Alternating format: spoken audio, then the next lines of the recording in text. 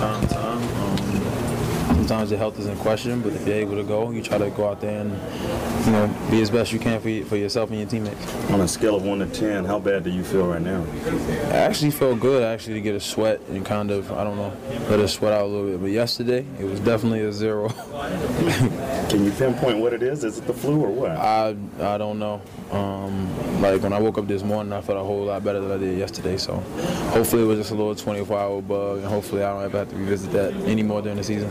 Missing that shoot around, you might get the hang of that. Just missing the shoot around and come out and ball, huh? I guess, man. But I definitely miss being there with my teammates, going over the game plan. But luckily we were still able to come out and fortunate to come out with a win. Were you guys concerned when you lost the 17-point lead at all?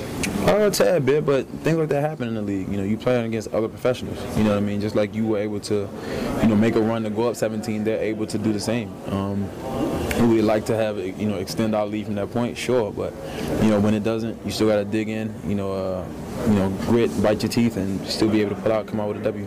Thanks for the interview. I hope you feel better. Thank you. All right, brother.